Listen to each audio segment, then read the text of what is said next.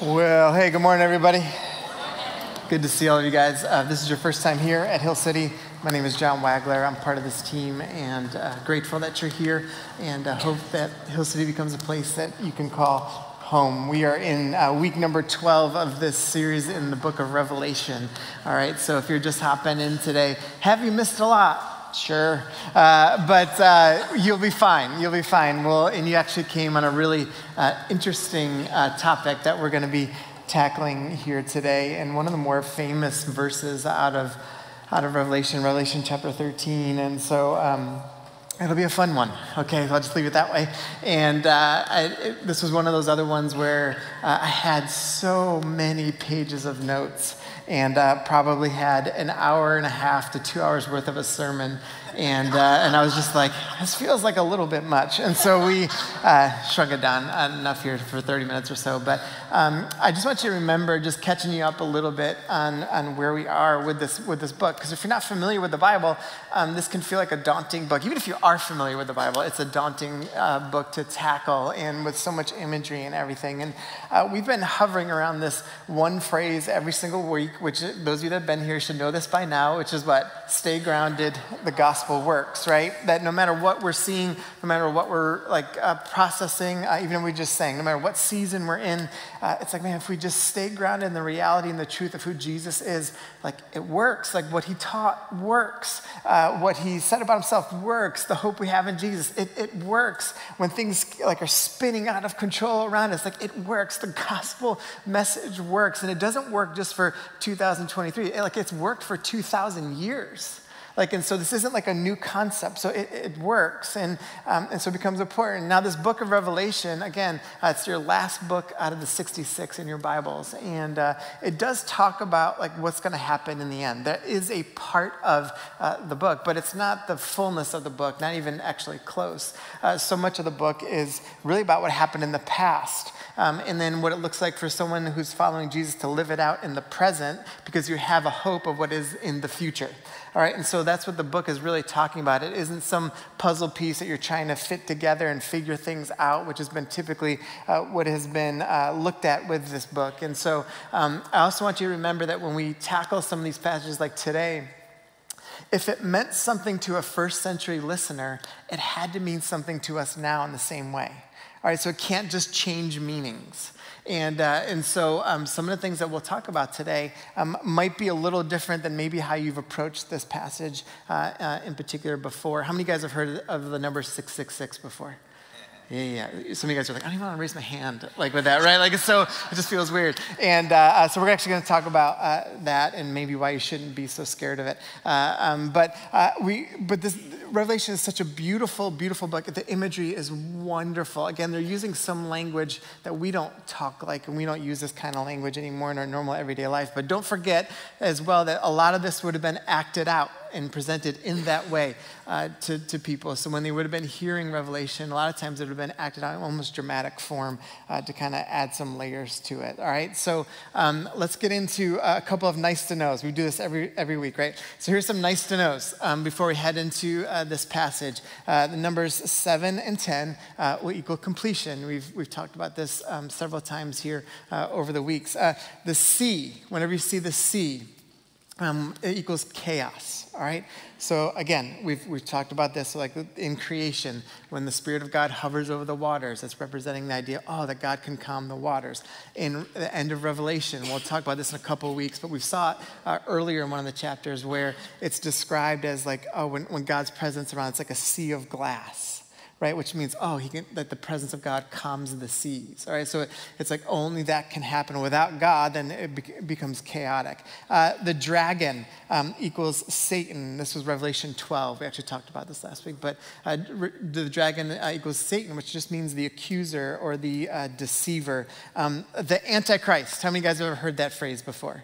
Yeah, how many of you guys grew up wondering who the Antichrist is going to be, right? That's probably most of us in this room. Here's the problem with that one. The Antichrist actually isn't mentioned in Revelation at all. All right, so it's not even in there. Second, even with Revelation and the Antichrist, that comes from 1 John chapter 2, actually. And John says there's a lot of Antichrists. And so it isn't just a one-time deal. all right, that there's a lot of antichrists that happen. And antichrist could be a lot of different things. Or a lot of different, it doesn't have to be just one big influential leader. It can be, but we too can be antichrists. Because you can live in a way that is what? Anti-what? It makes you a what? Antichrist. Okay, so there is some reality to that as well.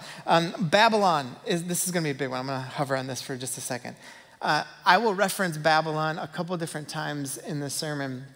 We won't read it, we won't see the phrase Babylon in Revelation 13 in particular. I'm going to reference Revelation 18 a couple of different times because they tie in together. But Babylon is this significant place and theme throughout the entire Bible. Okay, so Babylon, it actually, where it all kind of begins is in Genesis chapter 11. Well, technically it begins in Cain, but I won't get into that stuff. But in Genesis chapter 11, it talks about how the people of God, the people on earth built this tower, and they were trying to establish this way that the gods could come down to earth, all right? And so they established this tower, and God decides, like, hey, he's like, man, these humans are getting out of control.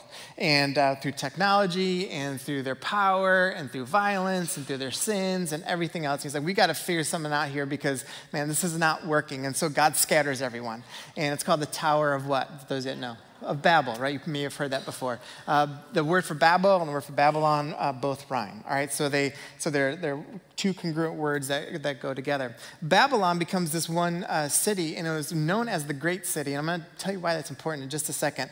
But Babylon becomes incredibly significant. The place of Babylon, the city, is really significant. All right, so it was a place. It also represented an empire. So there was a city of Babylon that was represented. It was an empire of Babylon.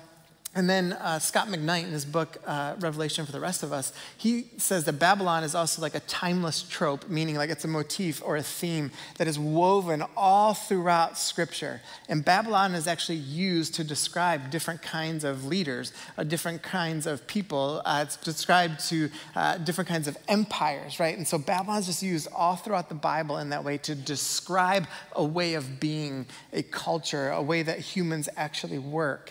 Babylon is also a couple of different times described as the beast or the dragon throughout the Bible. All right, so we see that. So Babylon becomes incredibly significant. McKnight, in his book, as I just mentioned, The Revelation for the Rest of Us, he said these are the ways that you see Babylon at work in Scripture. They're anti-God, meaning God as Yahweh. They have gods, but they're anti-God, being Yahweh, the God that we serve. It's opulent, meaning, indulgence and entertainment. When you reference like when Rome is referenced as Babylon, you think about the Colosseum games. All right, so indulgence with things, entertainment, Colosseum games. The rich always get richer in this opulence, and the poor always get poorer. It's murderous. The violence is death. It's normative.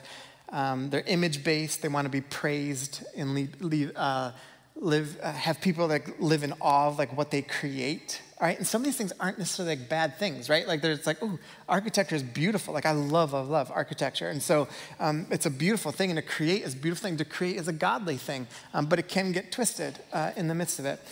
Militaristic, it's about power that way, economically exploitive, and then arrogant, all right? They're arrogant and prideful in what they do. There's a theologian named William Stringfellow, who said this about Babylon. He said, the moral pretenses of imperial Rome, the millennial claims of Nazism, the arrogance of Marxist dogma, the anxious insistence America be number one among the nations are all versions of Babylon's idolatry. And begin to see that Babylon is woven in, and it's this concept, it's this theme, it's this motif that we start seeing over and over and over again. And it's important when John is writing this, he is saying, like, I want you guys to know that you're in Babylon and what that means for you as a follower of Jesus. And how it begins to transpire and what that means and how we begin to interact with the world around us becomes incredibly, incredibly important.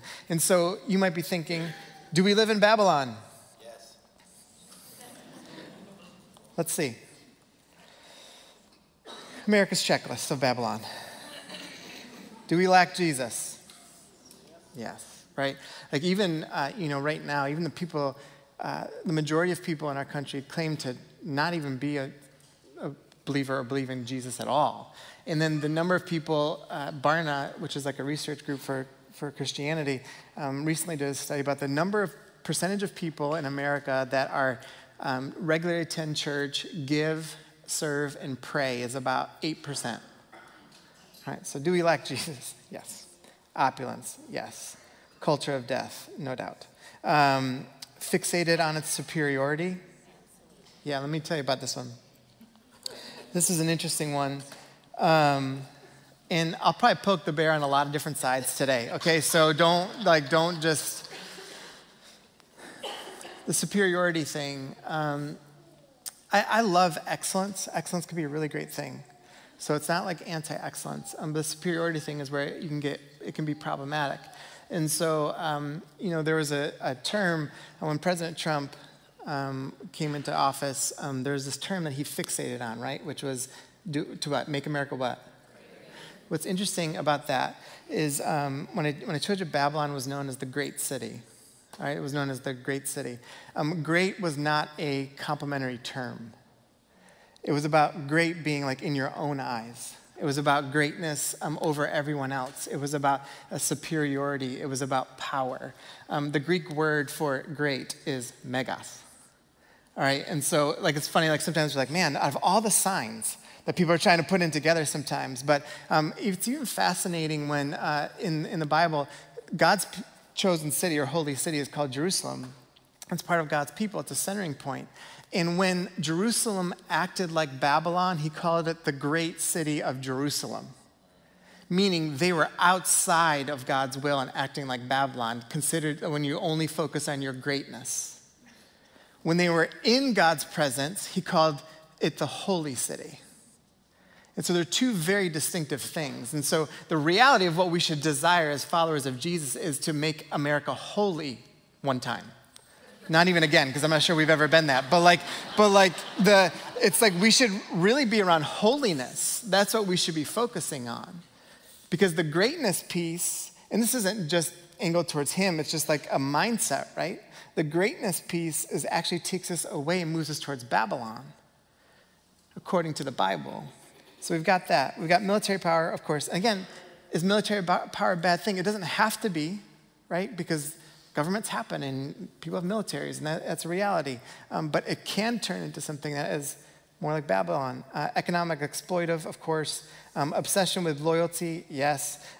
Distort history, where you only see it through the victor's eyes. Yes. Sexual exploitation marketed as freedom. Yes. These are all signs of Babylon. So, do we live in Babylon? Yes. Is it the best Babylon ever? Maybe. Sure, but it's still Babylon, right? And are there good things in our country? Absolutely. Absolutely. Is it things to be celebrated in our country? Absolutely. There's no doubt. There's no doubt. But we also have to realize what we're living in, because what you're going to see in this passage is what a call to those who follow Jesus. There's a call to actually come out of Babylon. And so it's important to know that we're actually in it to start with. If you go back to the last part there, I'm sorry, go up to here. So we've got Babylon, and then we've got I forgot this part. For those of you that are still doubting me, if we live in Babylon, here's a description of Babylon, Revelation 18:13. This is part of the verse. It says, one of the ways you see if you're in Babylon is that human beings are being sold as slaves. That's literally how our country started. And so so I'm not saying we're Babylon now in 2023. I'm saying that we've always been. And the Bible actually told us this a long time ago, way before we even started. And so we spent time this week as a staff at the African American Museum. And if you haven't gone, you need to go. But if the whole time I'm sitting there, and all this stuff is like in my head as we're like walking through, and we only made it, I only made it, and a few of us only made it through the first 2 floors. But I'm like sitting there, I'm like, oh man, right from the start of our country, like it has just been Babylon. And it's so sad because you see all these quotes from Christians and all these different in leaders that you're like, oh, you just bought into Babylon, and man, people suffered because of it. Now, you had the abolitionists, right, who stood up and like, no. They understood the holiness element, and they understood, and they wanted to fight against all these things. The abolitionists, we should celebrate them, learn about them, everything. It was awesome. They're part of our country's story, too. And so some of this is complicated, but we've got to like see it. And all this stuff is incredibly important as we engage Revelation. The last part there, after Babylon, is the story of Daniel. The story of Daniel. You'll see a little bits and pieces of Daniel's story. Daniel is actually in the Old Testament. Such a cool story. And Daniel, a lot of the language we'll read today is verbatim from the story of Daniel. It's like line for line, word for word. And so there's this huge relationship between Revelation 13 and Daniel. Daniel's story is so cool because Daniel becomes the model of what it looks like to be engaged in government. So it's not that someone can't be, and I'll talk about this a little bit more, but you can't be in the government, or you can't be in military, or whatever. It's not that. It's just like understanding to be in those places, and this is like a huge weight. This is why we should pray for folks so fervently that are trying to follow Jesus and being in these spaces, because it's so difficult. But Daniel becomes the model about what this looks like to essentially be in Babylon, in government, and there's a military element to Daniel too. And it's like to be in those spaces, but to actually not be in Babylon. And so it's fascinating. And so Daniel becomes the model to be looked at. All right, we haven't even gotten into scripture yet. You guys ready? All right, Revelation 13. The dragon stood on the shore of the what? Here we go. Immediately, like it clues us in, right? This dragon, we talked about him last week, but this dragon, who's the dragon represent? Right, Satan, right? The sea, that's all right, we got chaos here. And then I saw a beast coming out of the what? So all these things are now interconnected. It had 10 horns, 7 heads with 10 crowns on its horns, and on each a blasphemous name. And so what we're seeing right here with the 10 and the 7 is that it has great power. Don't underestimate the power of the dragon or the beast. It has power to overwhelm. It has power to influence. It has power to just like shift our thinking. I think it has like this power. And so it's incredibly significant. And so to belittle it means we'll just fall into its traps and become chaotic. And so this blasphemous name is like, it's saying like, oh, this beast and all its heads. It's like when you think, it's like to slander the name of God is kind of this blasphemous element, right? And so it slanders in one way, and you think you've got it taken care of. Like there's this other head doing it another way, trying to distract you. And then there's this other head doing it this way. So it becomes this cyclical nature of what the beast can do. The beast I saw resembled a leopard, but had feet like those of a bear and a mouth that of a lion. The dragon gave the beast his power and his throne and great authority. All right, so we're seeing this incredible influence that this can have. One of the heads of the beast seemed to have like a fatal wound, but the fatal wound had been healed. The whole world was filled with wonder and followed the beast. People worshiped the dragon because he had given authority to the beast. And they also worshiped the beast and asked this, who is like the beast? Who can wage war against it? I want to pause here for a second because there's some significant things here when you start seeing what John's trying to do. He's trying to get people, again, this is a dramatic thing and incredible imagery. And he's talking about this beast that's connected to the dragon. All right, so overwhelmingly, most scholarship would say that the beast represents Rome, this first beast, all right? We're going to encounter a second beast in a second, and I'll tell you what that means. But the first beast, it represents Rome, and so it's connected to this dragon. And so what it's beginning to say is that, man, the power of Rome was significant. And, man, it looked like Rome might lose some battles, but they always kept coming back. And they always kept coming back, and they always kept being more powerful. Even some of the leaders of Rome would say certain things that would make it sound like they were divine, that they might even die and come back, like Nero, who took his own life through suicide, through a fatal blow of the head. I actually proclaimed before that, like, I might die, but I'm going to come back. And there was this overwhelming story that was being told throughout all of Rome that Nero was going to come back. The second coming of Nero will happen. And so they would talk about this beast, about being healed in this way. In verse 4, it says that what people do is they worship. They worship the beast. Well, how do they worship? They sing songs to the beast. They pledge their allegiance to the beast. And that was the way it starts to happen. It's like, what does it mean to be connected to the beast? So you pledge your allegiance to the beast with your words. You sing songs in celebration of the beast and its works. And so I remember being at 4th of July ceremony. This was, years and years ago. And listen, I love a good gathering and all that stuff, and 4th of July is fun to be around. But I remember people were singing these songs, patriotic songs, while raising their hands. I remember in that moment, this was probably like 7, 8 years ago. I remember in that moment, I was like, oh man, they're like worshiping America. It feels like you shouldn't do that. But what is it? It's describing, like literally Revelation described this 2,000 years ago. Like what it looks like. And it's like you pledge allegiance with your words, and then you sing songs to it and to celebrate things about it that are actually about Babylon, not about God. And what that does is it transforms you into this element of worship and identity. And it shapes our thoughts. It shapes how we interact and how we see the world around us. Even in the language, the idea of who is like the beast, who can wage war against it. It is the exact opposite of Exodus 15:11 and Psalm 35, which says, who is like the Lord? And so it calls into this question. It's like, man, what are we doing? Have I been impacted? And the answer is yes, we've all been impacted by where we live, right? Culturally, all of us. In different ways. It's like, man, what does this look like, and how does this happen to us? And we start seeing what is describing here. It's like, John is like, I'm going to tell you how the beast works, how the dragon works, and how this begins to play out in front of you.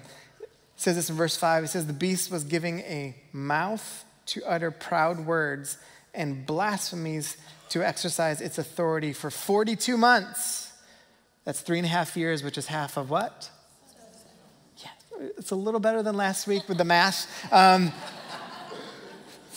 It's 3.5 years, which is half of 7, which means what he's saying here is like, listen, the power that it seems like Babylon has or Rome has or any empire has, that kind of power and authority, like, it doesn't last long. It doesn't hang around forever. So stop sacrificing for temporary things. Stop buying into it. It's not eternal. How many guys are scared of the Roman Empire right now? You know why you're not scared about it? Because it's not here. So even at that point, they think, oh, the eternal Rome, right? It's foolish. Guess what? Someday America will not be a thing. It might be like a thing in terms of a place, but it's not going to be an empire. Like, why do I know that? Because that's what happens to all empires. And someday, we'll look at whoa, that was crazy, America's history, da-da-da-da. I mean, it might be hundreds of years from now, whatever, but that is the reality of all empires. That's what happens. And so it's temporary. He says this, it opened its mouth to blaspheme God and to slander his name and his dwelling place and those who live in heaven. Meaning the acts of Babylon, the acts of the place, the acts of Rome, the acts of any Babylon-like place is going to try and go against what Jesus taught, go against the people that are in heaven, meaning those connected to following Jesus. Going against the ways of Christ. That's what Babylon will always try and do. It was given power to wage war against God's holy people and to conquer them. And it was given authority over every tribe, people, language, and tongue, meaning it's going to affect everyone. And to conquer simply just means if we don't understand the schemes of Babylon, if we don't understand what's being presented before us, if we aren't constantly challenging one another and living in a place of surrender to the reality and the truth of Jesus, that we will be conquered by the ways of Babylon. And it can happen to all of us and has happened to all of us and will continue in some ways because it's a constant state of being and trying to figure out. And how Babylon will start working is through propaganda. This is the idea of words. And so I wrote down a few here that show that like this is just what it works. Think about our founding documents. They made people 3/5 of a person. It's a very Babylonian thing to do. Ripping out sections of the Bible, or we had folks who the church literally created a slave Bible that eliminated the stories of Exodus and gave it to slaves. It's a very Babylonian thing to do. Even recently, Christians who were celebrating the Let's Go Brandon season of time, a very Babylonian thing to do. We celebrate death in our country like crazy. And what I mean by that is in things like this. When there's this big wave, over the last couple of years of tell your abortion story. And it's like, man, literally celebrating death as if it's nothing. We normalize sexual promiscuity. You had a congresswoman out in California normalizing pedophilia, saying that the people can't help it. You have such a low bar on morality. We think about who we vote for. We create language that poor people choose to be that way. I get it, like there are responsibilities and all that stuff, but again, it's demeaning to people. And we're supposed to be like loving one another like Christ loved us. And it's like, man, all this kinds of language and things that we do, it's like that's Babylonian and beast-like and dragon-like language, not that of Jesus. We wipe out groupings of people and use language like God is on our side. We take Bible verses out of context to justify actions or gain votes. You'll hear that a lot this upcoming year. Corporations that use greed to exploit other people and take advantage of people. Think about this, like when Sandy Hook happened and a bunch of kindergartners got gunned down, nothing really changed in our country. I mean, barely anything.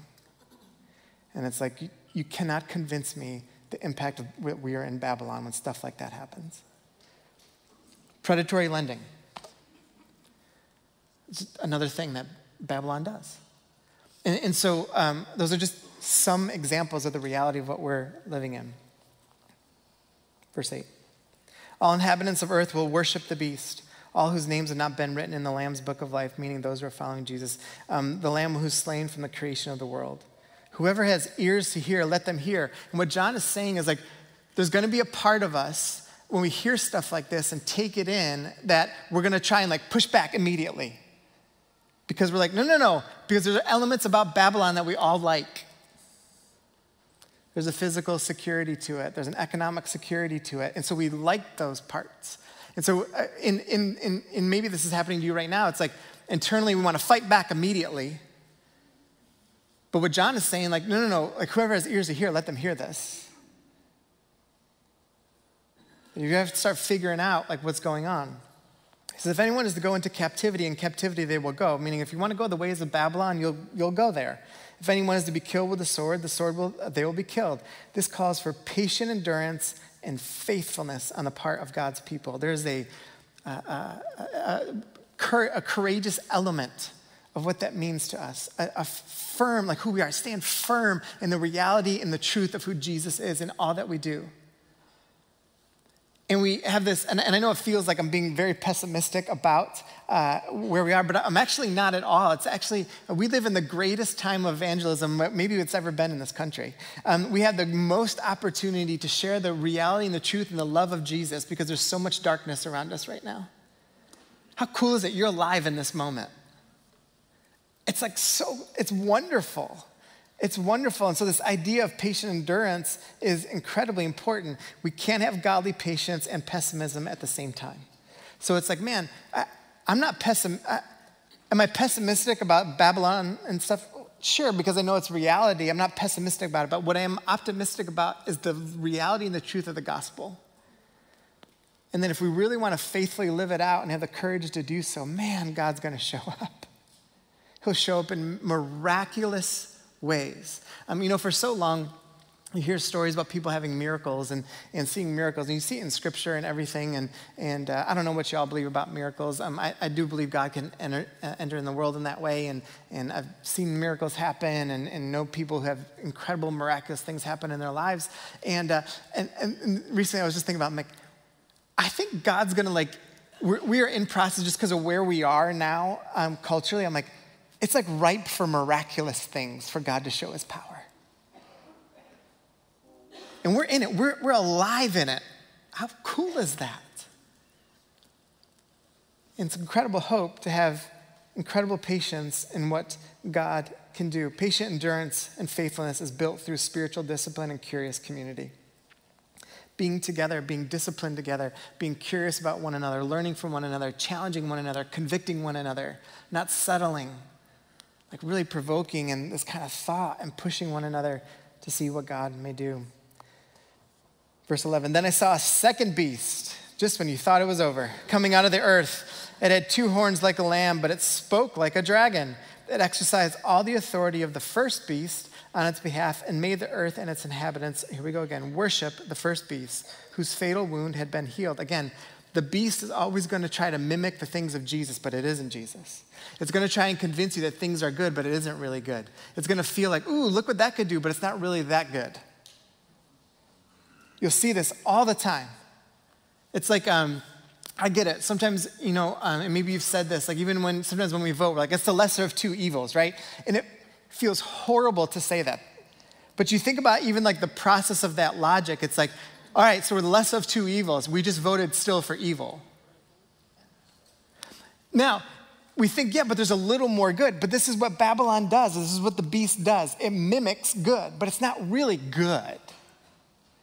And so I get it. It's complicated. I understand. But it's important to understand what this language is doing and what's happening around us. It performed great signs, even causing fire to come down from heaven to earth in full view of the people. Again, meaning that what the beast can do, it's like, it can look really incredible at times and confusing. It's chaotic. You're like, man, how could someone do that? They're not even followers of Jesus. It becomes incredibly chaotic. But here's what I want you to see. So we have 2 beasts, right? We have a dragon who comes to the first beast. Remember this, again, most people believe that that's Rome. And then there's the second beast. Beast number 2. And this is anything that is Rome or Babylon-like, all right? Anything that's Rome or Babylon-like, and these all things are linked in together. So if you think about it this way, we also have this.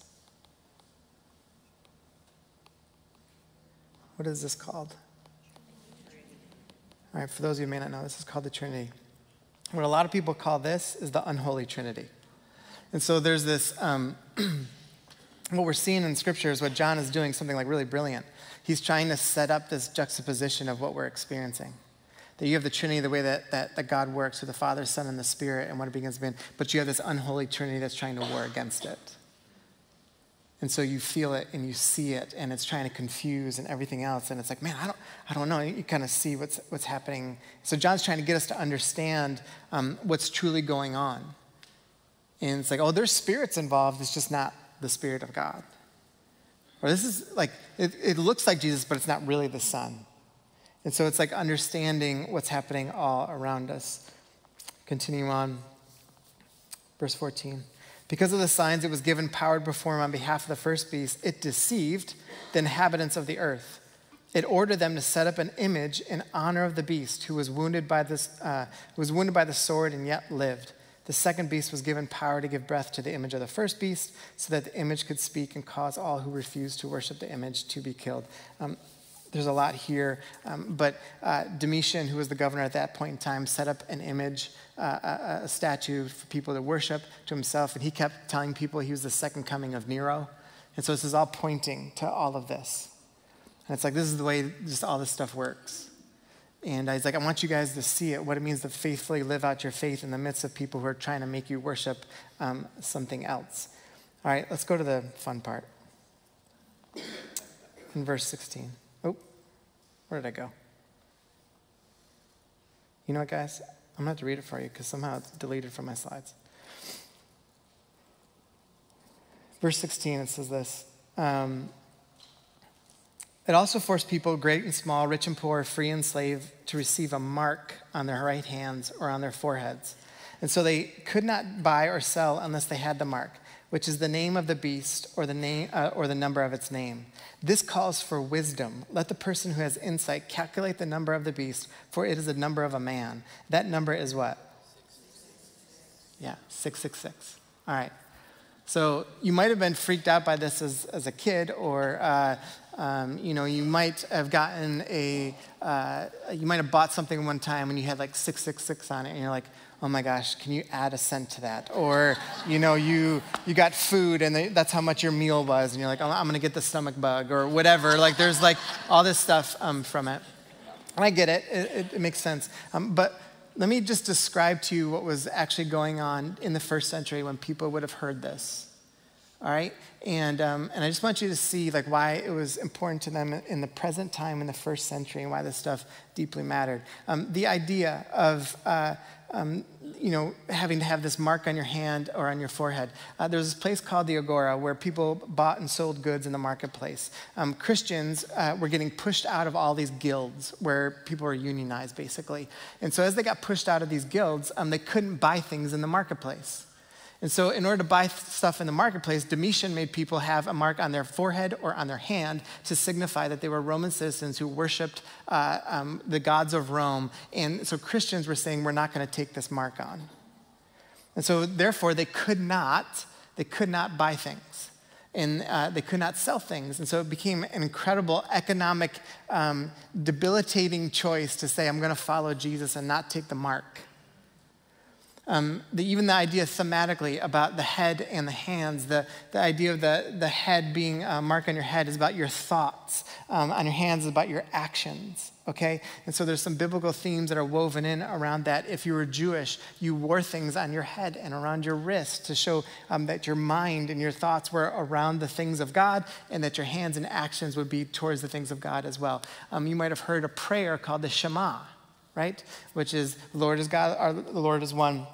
And as for you, shall love the Lord your God with all your heart, with all your soul, with all your strength. The idea of this mark of the beast, the idea of essentially being like, I'm going to worship and commit my life and everything to Rome or to Domitian or whatever, is the anti-Shema. All right, so it's speaking against this. So people would have heard this and know it's like, oh, that's the anti-thing of what we pray every day. It's the anti what we put our whole faith in. It's the anti of all of that. So this mark of the beast is centered around that. Even the number of itself, 666. What is the number of completion? 7. 777 is looked at as the ultimate number of perfection. 666 is the number of man and imperfection and essentially chaos. And so there's that piece to it. Even the number 666, back then in language, letters had numbers associated with them. If you were to add up Nero's name as you spell it, it would add up to 666. And so in some translations, it had 616, depending on how you spelled the name of Nero. Okay? And so there's a very practical way of viewing this.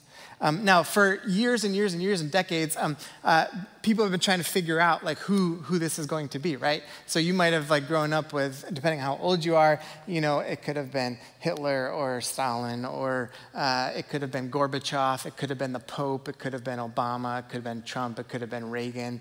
The list goes on and on and on and on and on. Like hundreds and hundreds and hundreds of people have been, who's going to be 666, right? Ronald Reagan, I think it was someone had texted me this week that Ronald Reagan had his address changed because it had 666 in it. And so this idea of all of it is, it's been circulating for so long, but there's a very practical way that John is trying to be like, hey, will there be is this going to end at some point? Yes. Will some of this imagery come to fruition in the end? The answer is yes. Because this is how it works. Someday God's going to come back. And he's going to be like, hey, that beast is gone. I've taken care of all of it. But I want you to see what it looks like to live this out faithfully right now. And so in the end, in Revelation 18:3 and 5, it says this: for all the nations have drunk the maddening wine of her adulteries. It's talking about Babylon. The kings of the earth committed adultery with her. The merchants of the earth grew rich from her excessive luxuries. Come out of her, my people. This is what Jesus is saying.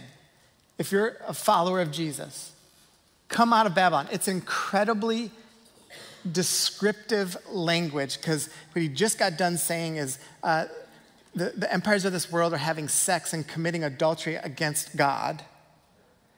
And so he's like, if you are in the ways of Babylon, you are you are committing adultery, and this is the language he's using. So he's saying this, come out of her.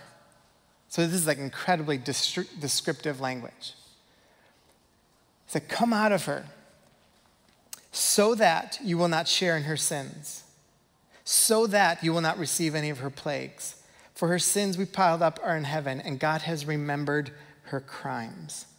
And so this is our call, and this is just what I want us to like understand, that you can see the world around us, and you can take this language, you can try and like figure out like what's going to happen in the future and everything, but there's something that's happening now that we're called to in this passage. And what Jesus is saying is like, you need to come out of her. You need to come out of the ways of Babylon. You need to come out of the ways of this world. One of the questions I wrote down here this morning was this: what part of my life is offensive to a holy and righteous God? I wrote that down this week because I like to write things in the process of me prepping, and I'm like, a question that I'm like asking myself is like, what part of my life is offensive to a holy and righteous God? Because I just like anybody else can like fall into the great Babylon or the great Rome or the great whatever. It's like, what part of my life is offensive to a holy and righteous God? And what we're seeing here is that the call for those that are following Jesus is don't get duped and to get out. The Bible has a ton of examples about what this looks like. You know, Jeremiah says you're to go into Babylon, literally, go into Babylon, and it's like you build homes and you have a great community and you bring shalom to the city. And so even for us, it's like, that's what we do. Like, we show the reality and truth, the love of Christ. We live it out through our generosity. We enter into our workplaces and we live out in such a way, it's like, man, this is so different than the ways of Babylon. If people are in politics, it's like, you can be in it, but man, you are Daniel in there. It's so different than the ways that anyone else works. If you're in the military, it's like, you could be in there, but it's like, you're Daniel in it. It's so different than the way anyone else engages in it. And we start seeing like, that's what we're called to as followers, to come out of the ways of Babylon and to see the truth of Jesus. So let me ask you a couple of questions here. This is how we'll end today. How am I pursuing holiness through prayer, fasting, study, generosity, hospitality, and community? And are there places in my life where I'm fasting Jesus and feeding the beast? I think, in particular, that second question, all of us have an area where we feed the beast, meaning we tie into the ways of Babylon. And it's impacted us more than we've ever known. It's like, I thought I was bringing Jesus into that, but maybe I wasn't.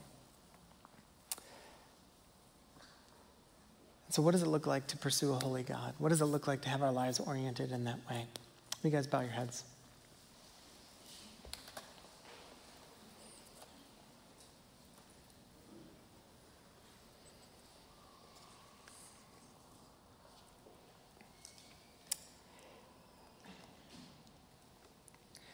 God, first, so grateful for your word, for its complexity, for its beauty, for its imagery, for the fact that it speaks thousands of years later, just as prevalently as it did to someone in the first century listening in Rome. But God, this morning, I know it was a little bit like drinking from a fire hose, but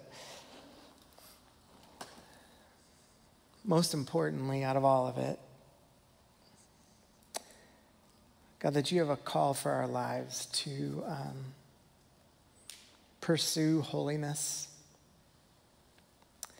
to be acutely aware of the things that are happening around us that actually move us more towards Babylon versus more towards your kingdom. And so, God, I just pray, again, I understand the complexity and, man, there's all different scenarios and we dream them up. And what about this? What about that? And I get all that.